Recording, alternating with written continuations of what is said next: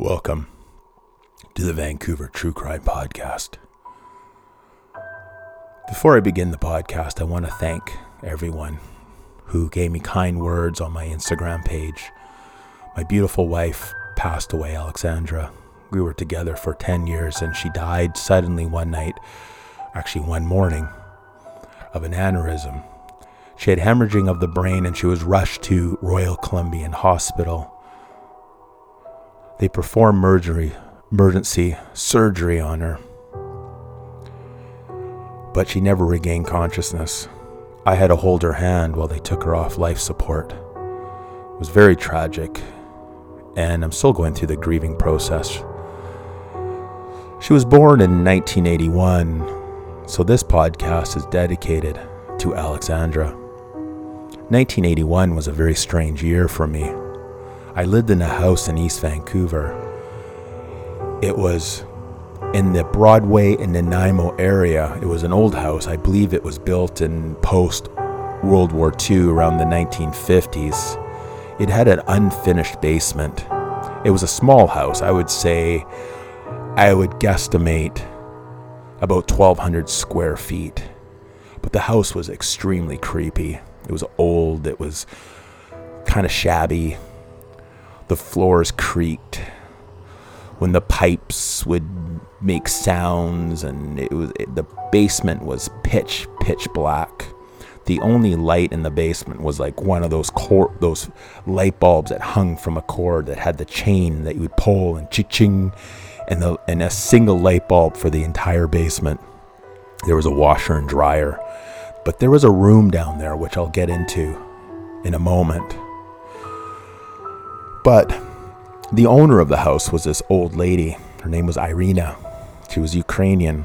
She was in her 70s. And she was a short woman, but thick, but incredibly strong for a 7-year-old woman. I remember she had a pretty intense grip. I remember that from a kid. And she came and went from the house. She didn't live there all the time. She would spend time on Vancouver Island and then she would disappear at the house. But there were certain times when she was always at the house. She was always at the house for Christmas. And because she was Eastern European, we celebrated the Orthodox Christmas and the regular Christmas. But the holiday that was the most important to her was Easter. She was always there for Easter. And we also celebrated the Orthodox Easter. But she had a thick accent, and her husband was Hungarian. And later I found out her language was a combination of Ukrainian and Hungarian. She didn't speak English with a clear English accent, so she spoke to you in words of Ukrainian, Hungarian, and in English. But she was intense, and she got her point across. And she had strange rules about the house. For example, you were never allowed to open the front door. We only used the back door, and everyone obeyed it. Even my brother, no one ever opened the front door. If people knocked on the door, we went out from the side of the house and asked them, "Hey, what do you want?" We never opened the front door. I don't understand why that was a rule, but it was. You couldn't open the front door. The other rule that she had was you were never allowed to go in the room downstairs. There was a room downstairs and it was full of old stuff. I did sneak in there once and it was creepy as hell, and I'll get into that. The downstairs was, as I said, was pitch black. There was a washer and dryer down there. And Irina liked to make as much of her own stuff as possible. She made pickles, she made sauerkraut, she made cabbage. And she had these big, massive crock pots downstairs and all the stuff fermenting. So it smelt like hell down there. You'd go down there and it stunk so bad of all this fermenting stuff. The house, believe it or not, still creeps me out to this day. I have a lot of reoccurring nightmares about this house.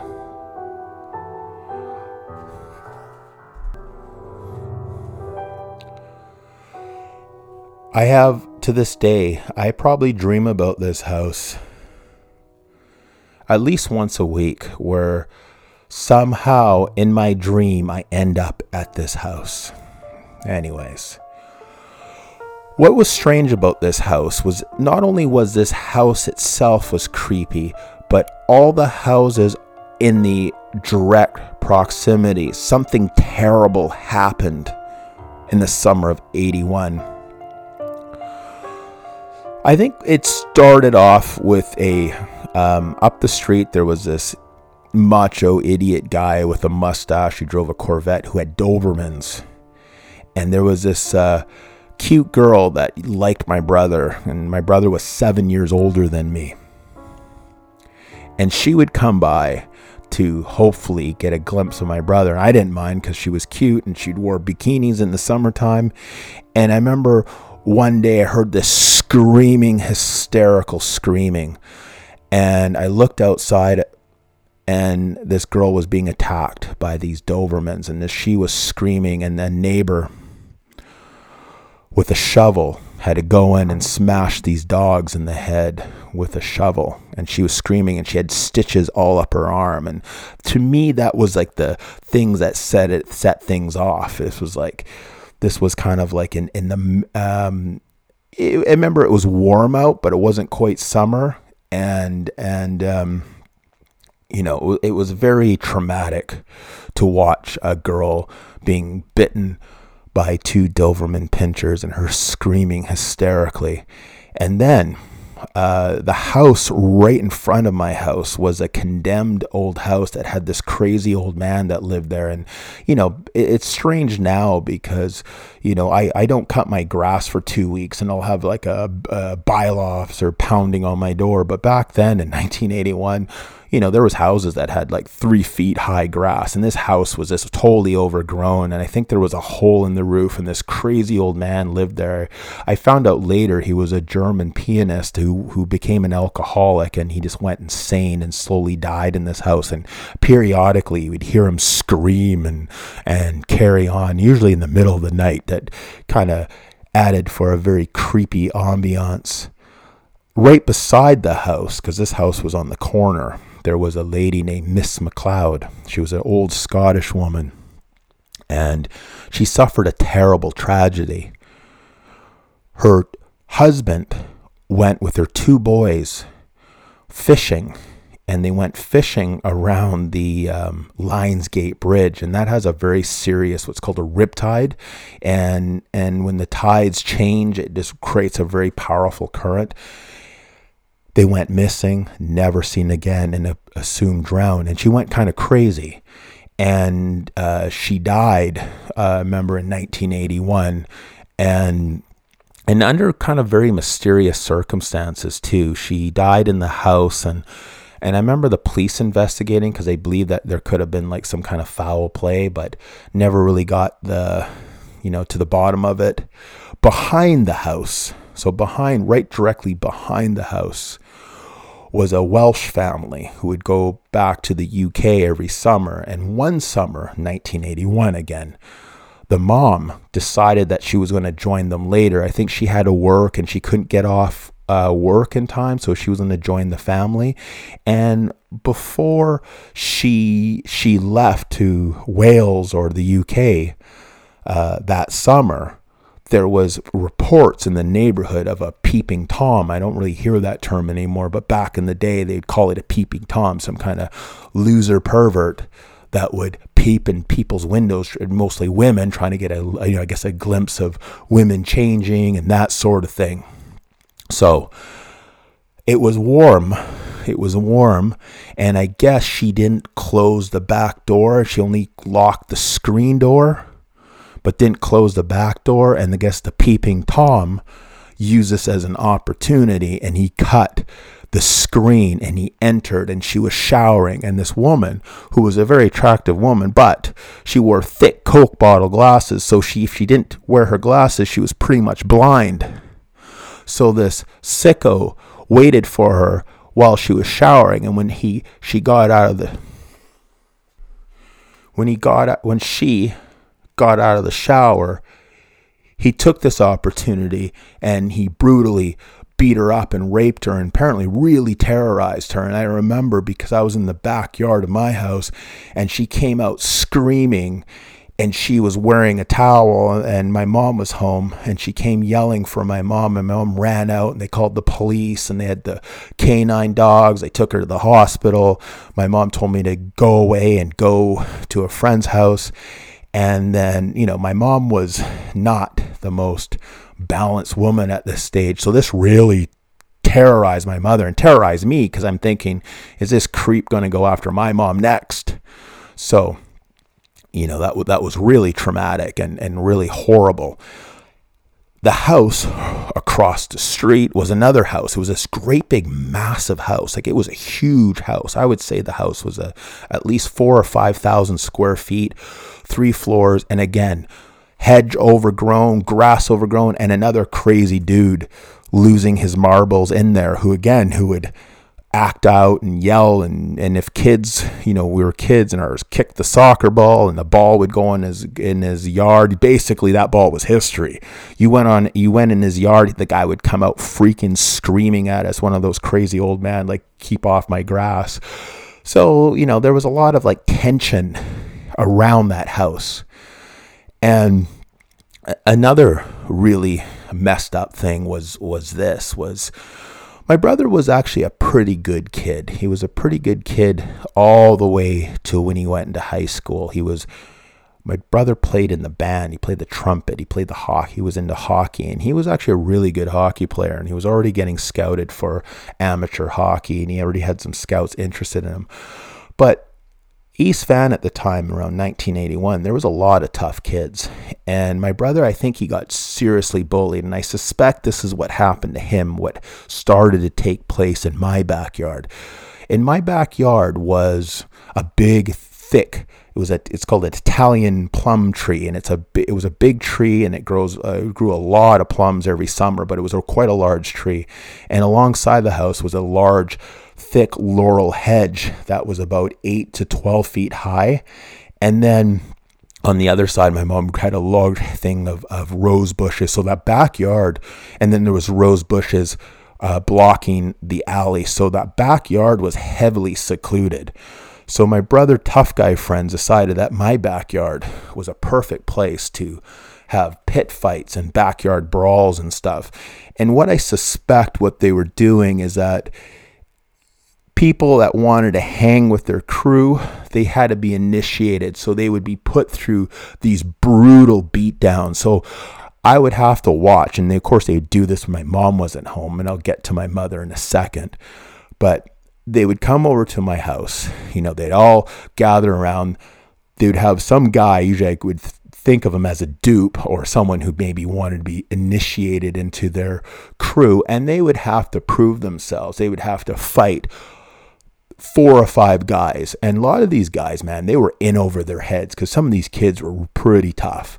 And what I would see was they wouldn't try to knock the guy out. They would almost like punch him in the face, like almost like 50% of the time, like 50% of their power, more almost like a taunt, like smack him around, and the guy would get all, get pretty emotional, and they would just like keep going and going, and the guy would be exhausted, and they would make him like, they'd force him to fight. And sometimes I've seen people were forced to fight each other, and they're basically panting and dying for breath, and they're like completely gassed out, and these guys are just like, come on, keep fighting. And I would see the fear in their eyes, and I've watched this like, probably this like 30, 40 times of these vicious beatdowns. But like, again, it wasn't like they were trying to like, use like knockout power or really trying to really hurt them. It was more like humiliation. And of course, in 1981, they didn't call people bitches. And East Van especially was goof, fag, or queer. And they'd be like, come on, you fucking queer, get up. And then they'd be forced to get up, and you keep fighting, you keep going. And I actually saw this. They would actually use like these smelling salts. So the guy is like basically so out of gas, and he's barely can breathe. And they'd give him smelling salts, like forced. It was like forced fighting. So I'm 10 years old. Seen a woman, after the fact of just being brutally raped. I saw a dog 2 dogs, 2 Dobermans almost maul a girl to death. Crazy old men in the area. A woman next door who dies under mysterious circumstances. Brutal backyard beatdowns. And as seeing the fear, like I remember just seeing like people, these kids just crying hysterically. There was a mysterious fire kind of later in the fall, and my suspect is my brother must have pissed somebody off. And sometimes I think was it one of these kids that just got brutally humiliated in my backyard and had the snot beat out of them? They're, seeing them cry and beg and wanting to stop, and they're forced to keep going. Did they come back and light my house on fire? Because that's a strange story in itself, and I'll get more into that lately. But I'm trying to set the stage of the environment for a 10-year-old kid. My mother was from a wealthy family. She's Icelandic. Her father was a prominent surgeon. And my mother had a life of privilege and went to one of the fanciest private schools in Canada called York House. But then in the 60s, my mom went a little crazy. She became a hippie, a flower child, and she rebelled against her family. And I think doing some research on it now, I think what happened is that my grandmother died, and my grandfather remarried quite quickly, right? I think within like a month, and it really upset her. So therefore, she went out of her way to hurt her father. She stole money, apparently, embezzled like 30 grand, which was a lot of money back in the 70s. And I think it was around the 70s, she stole about 30 grand. And that's a lot of money. You could buy a house on the fanciest area of town for 30 grand back then. So she really rebelled. And when I was a kid, before, I'm kind of backtracking here, I was dragged all over the United States. My dad was American. My mother met my dad, I believe, at a Vietnam protest. My dad was an ex-Vietnam vet. My dad lives in Colorado now. He was born in Omaha, Nebraska. And my dad is Native and African American descent. And my mother dragged me all over the States. I lived in, I think before I was even 5 years old, I lived in Minnesota, Seattle, Houston, Texas, parts of California. I remember living on ranches, farms. And I remember my grandmother took care of me for quite a while because my mom and my dad were just such flakes and, into the whole hippie bullshit thing. And then finally I got reunited with my mom when I was about 5 years old. My dad was living in Vancouver. So on a Christmas Eve, there used to be what's called the Blue Boy Hotel on Marine Drive. My dad was drinking and driving and got into a car accident. And I was in the car, and I spent Christmas in the hospital. And so I went to foster care, and then I was in foster care. And then my brother was estranged too. My brother actually has a different father. And so when I came to this house finally, it was like kind of in 1980, it was kind of being reunited with my mother and my brother, who I didn't even know I had. He was from another marriage, apparently. My mom flaked off and ran off with my dad. And so my mom was a train wreck, and she actually did time for jail for fraud, and she was totally estranged from her wealthy family. So what made it even odder was I never found out why she hooked up with this old Ukrainian lady. That is still a mystery to this day. My mom was into weird stuff, and my mom was quite weird, and even to this day she's weird. She's not as weird as she was, and we kind of patched up a relationship somewhat, but back then she was super weird. So the old lady, as I said, she had all these rules not to go into the basement, into that room.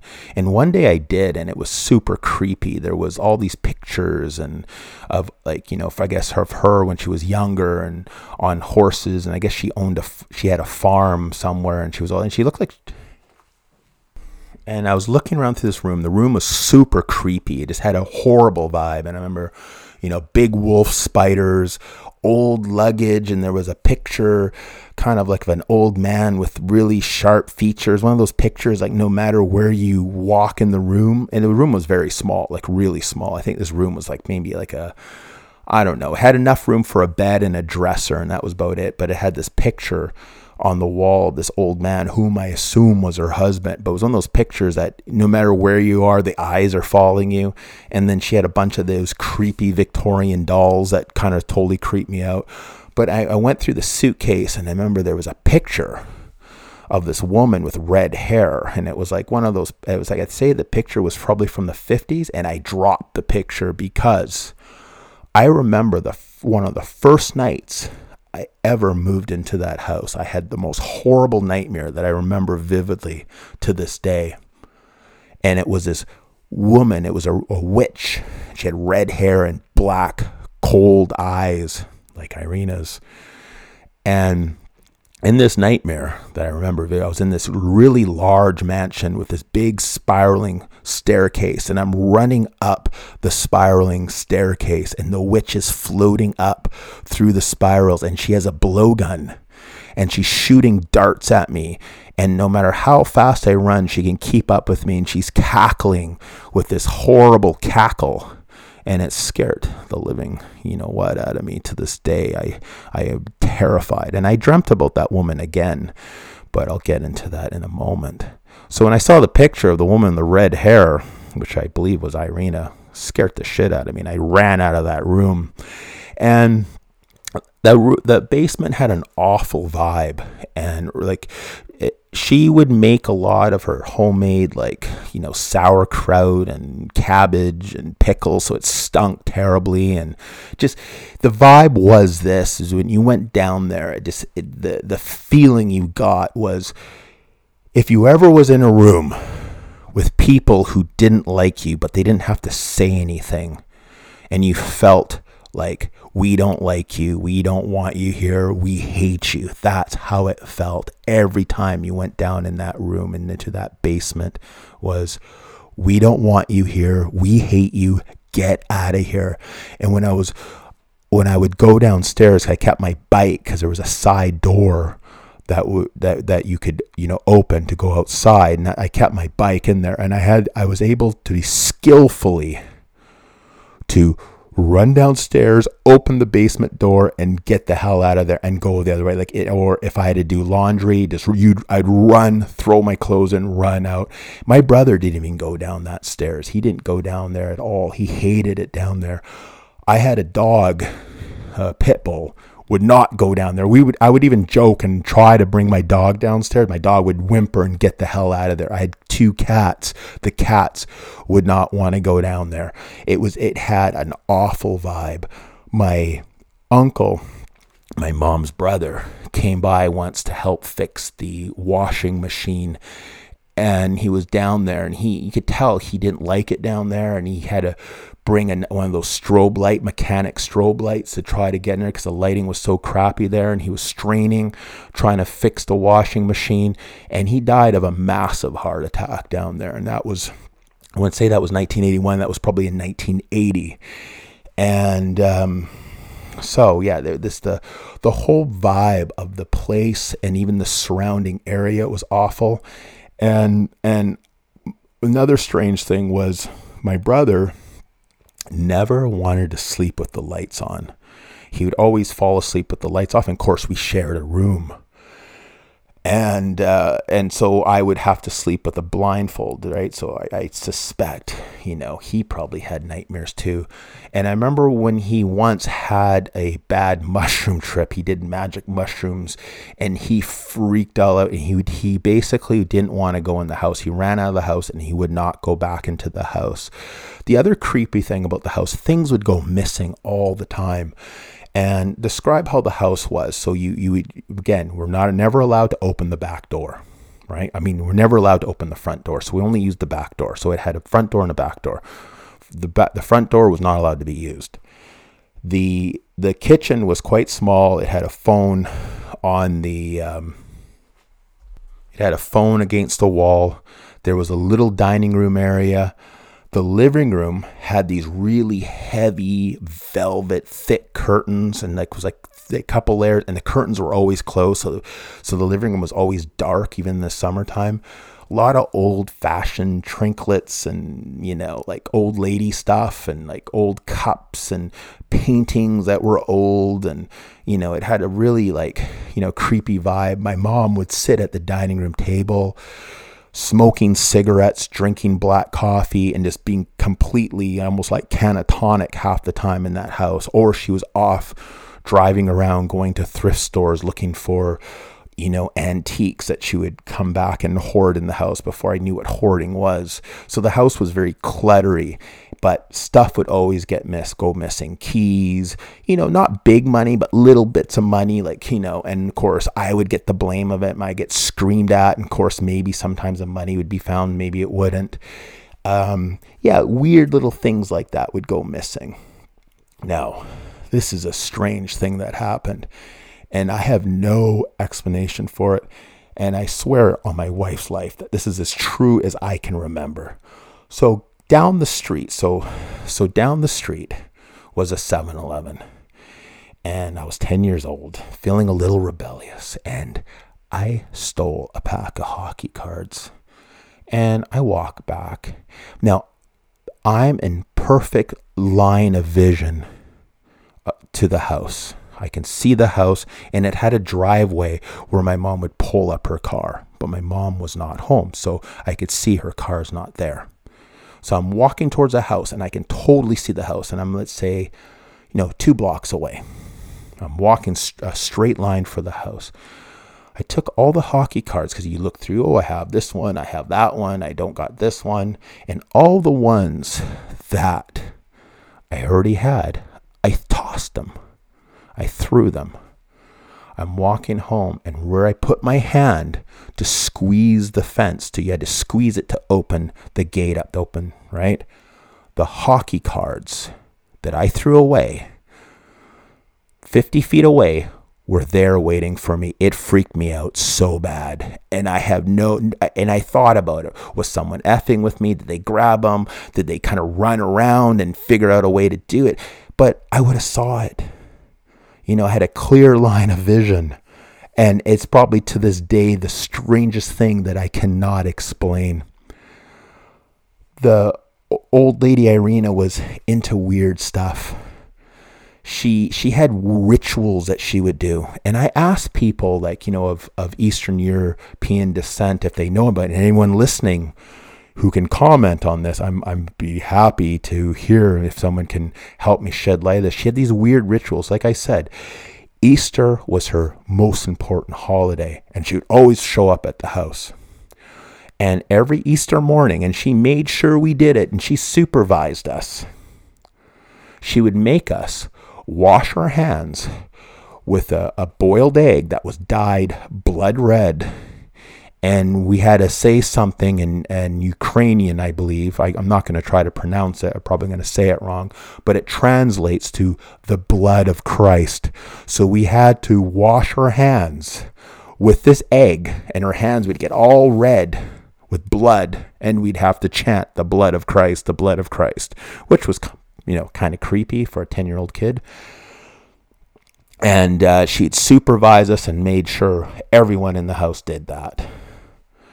The other thing that was troubling in the house too was you would feel stuff, and sometimes when I would fall asleep, I would wake up in my room. So my brother would be upstairs. We had bunk beds, so he'd be above me. He'd be asleep finally, right? He'd slept with the lights on. Wasn't allowed to turn off the light, even though he was 7 years older than me, and he was like this East Van tough guy getting into all this crazy trouble already at 17. And so I'd wake up. My mom would be sleeping on a mat beside my bed. The dogs, the cats, we'd all be sleeping together. And what I suspect was, and this is like I said, the old lady would come and go. I feared that my mom was afraid sometimes to sleep by herself because she would get scared. Because like I said, anytime you were alone in this house, for me at 10 years old, wasn't that often, you'd really...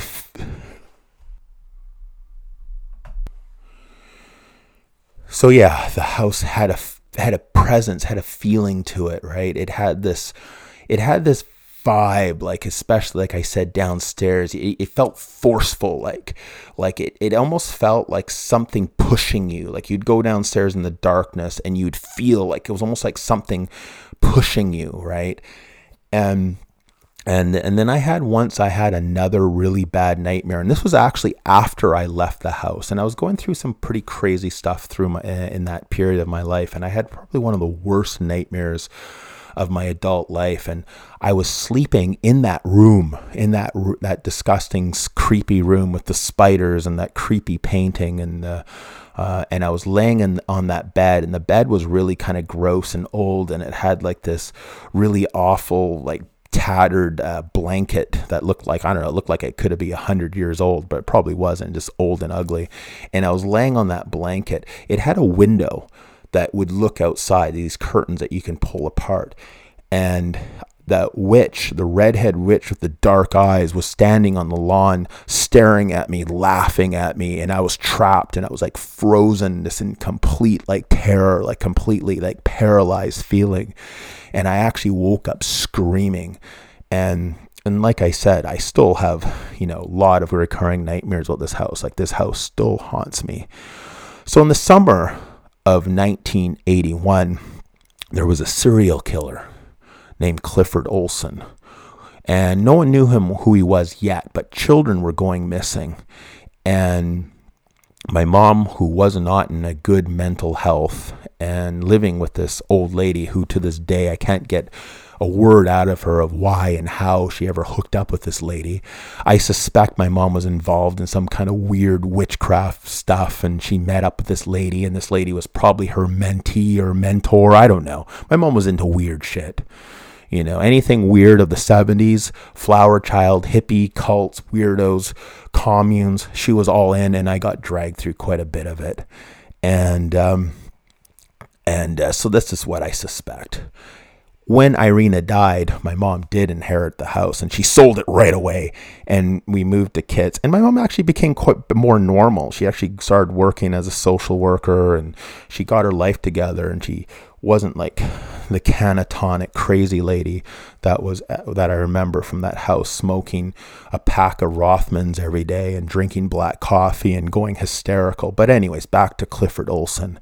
In my part 2 of this podcast, I'm going to really get into who is known as the Beast Clifford Olson, the child serial killer who was a sadist, sexual pedophile that targeted children of boys and girls, and brutally tortured them. And not only did he torture them, but while in prison, he would write these horrible letters, and it's just disgusting that he was allowed to. He would write these awful letters to the parents on their anniversaries, describing in really gross detail of what he did to their children. And it's just a tragedy in itself that he was allowed to do that. But in my next podcast, I am going to get into who this monster was, but I'm just going to tell you from a child perspective. So 10 years old, in this terrifying situation of backyard beatdowns, a woman being raped, old lady dying of mysterious circumstances, creepy, crazy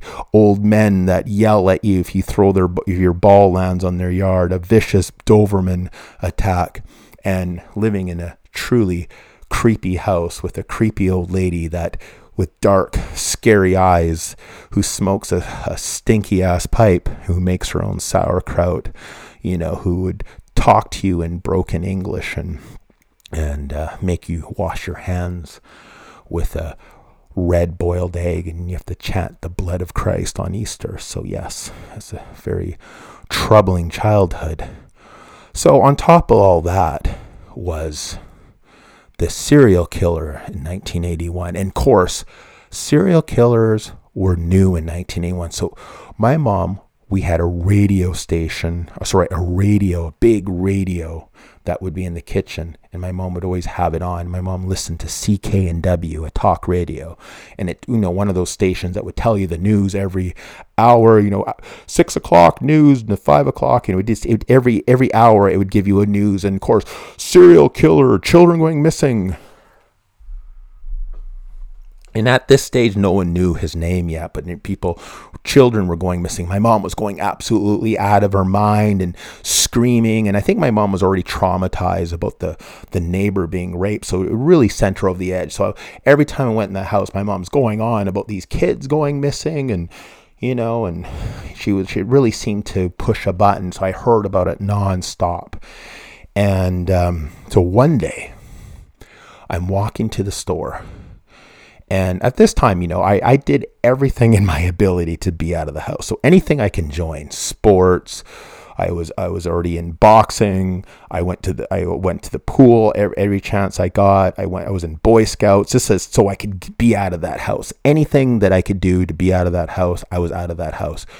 So being terrified of seeing vicious beatdowns, dog attacks, worried that maybe the rapist was going to go after my mother, I carried a pocket knife on me. I carried a buck knife that was popular at the time. I think you could still buy them, but I carried a 4-inch buck knife. I carried it in my sock, and I was prepared to use it because I seen nothing but violence and been in fear so much. So I'm walking to the corner store.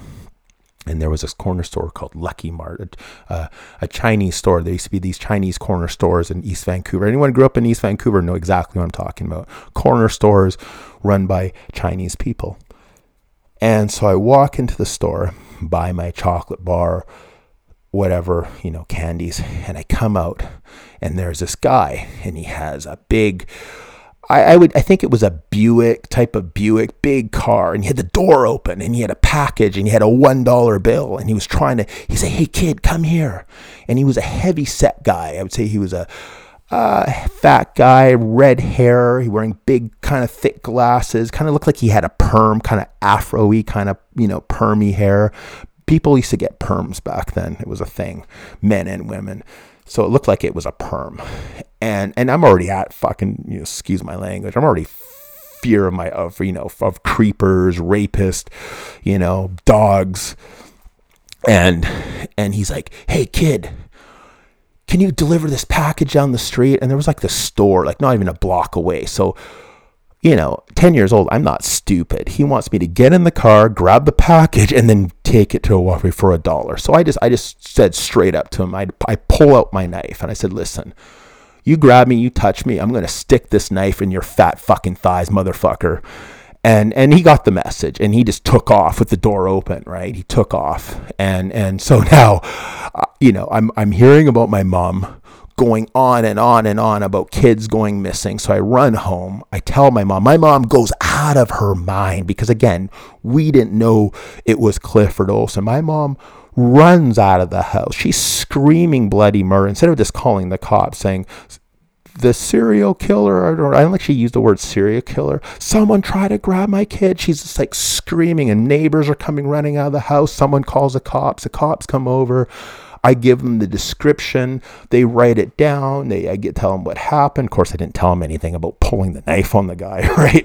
But I'm like, then I'm thinking that was the guy that was going around taking all the kids and stuff, right? So I'm thinking now that guy who was with all these kids disappearing, try to grab me on top of everything else. So now I'm you can say I'm pretty traumatized. I can't sleep at night at all.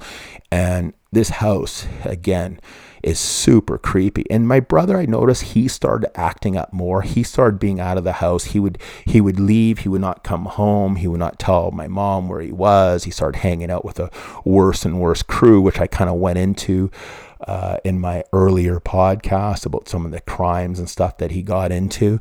And I think that the house kind of traumatized him too. I think he had a very scary experience, him and his friends, because they bought an Ouija board. And he never told me what happened, but they were playing around the Ouija board and something really like freaked him out. He smashed that Ouija board and threw it in the garbage. Even when I tried to tell him, like, "Hey, what happened?" He was just like, nope, he wouldn't tell me anything. He wouldn't tell me what happened. I was so curious once about Irina's background. And like I said, she kind of came and went. And as I said, she was always was at the house during Easter. I had a friend that I grew up with who was one of my best friends who was Ukrainian. And he spoke Ukrainian. So I asked him once, hey, can you come by the house? I want you to, ask, ask some questions to this old lady, Irina. And he came over and he started talking to her in Ukrainian. And first she seemed really, like you can tell, she was really irritated. She did not want to talk to him. And her face was getting kind of like really like kind of scary and animated, like, old lady, like very witchy kind of look in her wearing her like headscarf. And she was just getting really annoyed. And he was getting kind of looking at me nervously. And then she said something to him. I don't know what she said. He would not tell me. She said something to him in a really low, scary voice. And he kind of said, he said to me, okay, let's go. And he asked me to, I walked him home. And I asked him, what did she say to you? And he goes, oh, she said something to me really bad, like really scary, like something like, it was almost like a death threat. Like it was some kind of like, I think she said almost like a curse, like something, but in his language that he totally understood. And I think he had trouble maybe even like translating what was said into English, but it really scared him so bad. And even though we were good friends and we were, stayed close until even in our 20s, he never wanted to talk about that. And he never came over to my house ever again. Like if he went pick me up, he would wait outside. She said something to him that just like something really witchy and scary. And Irina died under weird circumstances too. She died on Vancouver Island, and my mom was really tight-lipped about the circumstances of the death. And like I said, she gave the house to my mom, and my mom sold it for a whole $150K. Can you imagine a house in Vancouver now for $150K? So the house, like I said, still haunts me. I still think a lot about the house. And I'm going to talk about the fire now. The fire was really strange. So this happened right after that creepy guy wanted me to get into the car. And I was going out for lunch with my mother. And for some reason, she says, oh, let's go swing by the house. And we came by the house, and there's like black, thick smoke just pouring out of the house. And my mom's freaking out because we have a dog, we have 2 cats, and she went to the neighbors. Remember, no cell phones in 1981, right? And fire department come, and then they go in with the fire hoses, and luckily the dogs and the cats were fine. And someone threw something in between the house, there was like this kind of wire mesh fence, and you can actually see where someone was standing, and they smashed the window and they threw something in. Now, my brother wasn't home for like 3 days around that time. And I remember when he came home, he just looked so, like I've never seen such a guilty look on someone's face. And of course he was completely tight-lipped. So I don't know, was it one of the kids that they beat the crap out of in the yard? And who knows? My brother was up to some pretty shady stuff. They were, his crew was a pretty tough crew. And like I said in my last podcast, they were into stealing people's cars. They were they were doing armed robberies. They were doing some serious kind of heavy crimes.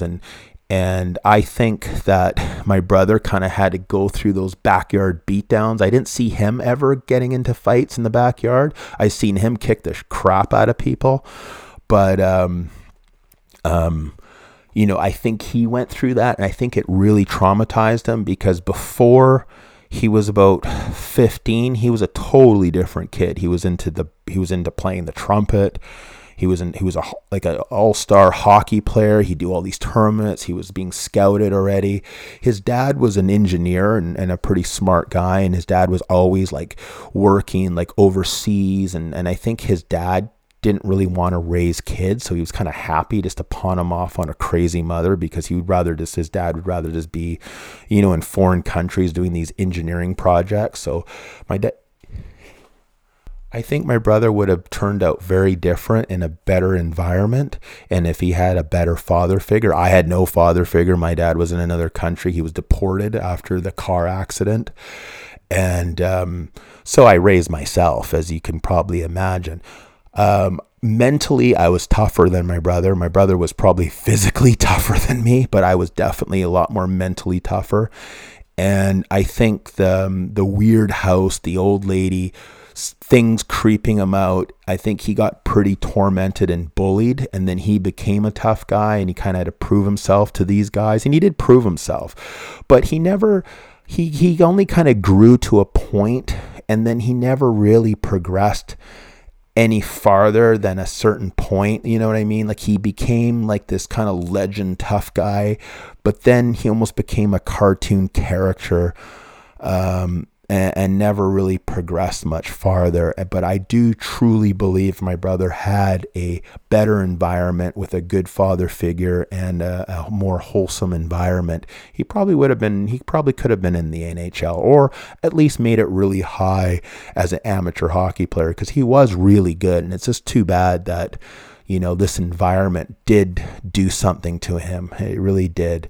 And then my brother became an opiate addict, and then, of course, died of opiate addiction, died of a drug overdose, which is truly tragic in itself. And I blame the events of 1981 because things weren't so bad, even though the house was creepy, but we would take a lot of road trips. We went to Disneyland, we'd travel across Canada, we'd go camping and stuff. But the weird events of 1981, starting off with that vicious dog attack, the tragic of that woman being raped, the creepy surrounding the old lady in the creepy house, and having to wash her hands and like blood red eggs, chanting blood. It wasn't like that till that point. And my brother started to rebel, and he really wasn't having it anymore. So he wasn't home a lot. And then when he was home, he was probably decompressing from the crazy stuff that he was doing with his crew of gangsters. So he was not of good sound of mind. And as what I did, I joined anything I possibly could, from Army cadets to Boy Scouts to weekend. I'd even join this winter camping outdoor survival camp. I started learning to become a sailing instructor through the YMCA, so I'd be gone for the whole summer. So again, for me, I did anything I possibly could not to be in that house. And like I said, that house still haunts me to this day. I think about that house every single day. Another thing that's really creepy about that house. So after Irina died, my mom spent some money and renovated the house. She spent some money and she renovated the outside of it. And the house was like a dark gray stucco.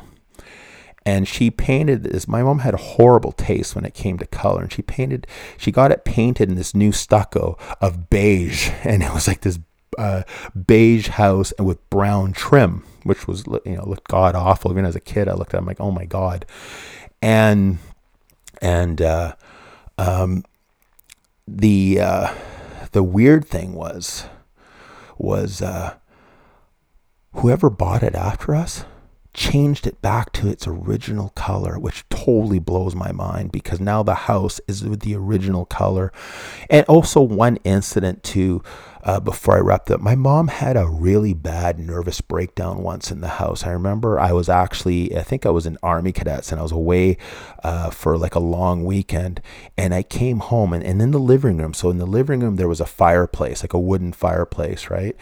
And above the fireplace, it was mirrored. It had a large 4-foot square of mirror. And I came home and my mom smashed the mirror up.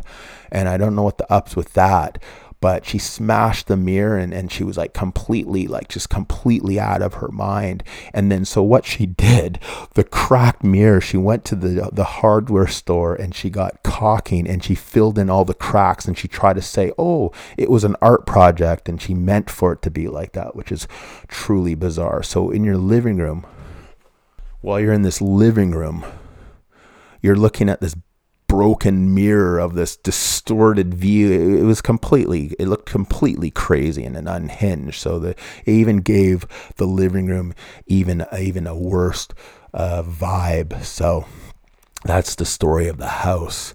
In the next podcast, I'm going to talk more about the serial killer Clifford Robert Olson and what a true monster he was. And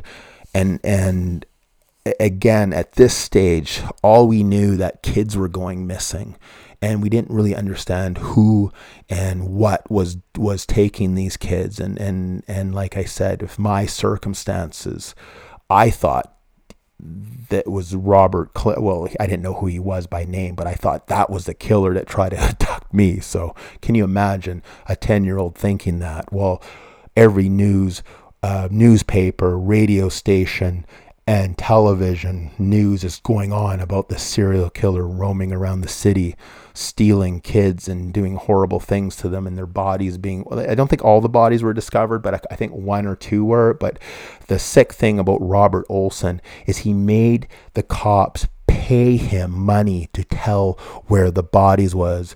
And I'll get into that in the next podcast.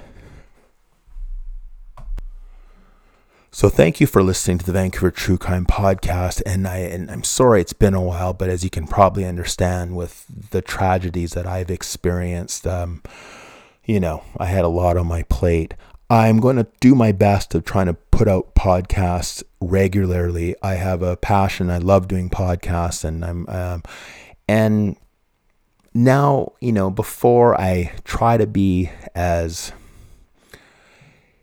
compassionate to these missing, murdered women, which I truly going to do more of these cases of, but I truly understand what it's like to have someone you love and they're not with you and they're gone tragically. And I know what that feels like, that emptiness. So I really want to do more on the missing, murdered Indigenous women and other women and men too, and people that go missing tragically, because I understand the emptiness that these families must feel, that they have a loved one and now they're gone and they're not there anymore. And so I'm going to continue on with that. A podcast I want to give a shout out to that truly is a great podcast, and I really enjoyed listening to it, and I got to know Simone a little bit. Simone runs a 90 Crime Time podcast, and in my next coming up podcast, I'm going to start doing more 90s crime in Vancouver, because there's some really interesting stuff, especially women start going missing. And Vancouver in the 90s was a very dynamic place, and I have a lot of insight and experiences through that time. I worked in the bar industry, and so I plan a lot of great stories and a lot of personal experiences that I went through in the 90s. So I am very nostalgic for the 90s, and I really love 90s. I wish, the 90s were now, especially with COVID and how crazy and awful 2020 is that I would love it for it to go back to the 90s. So check out the 90s Crime Time podcast, awesome podcast run by Simone. So I'm going to say goodbye for now. Thank you for listening, and take care of yourself. Thank you so much.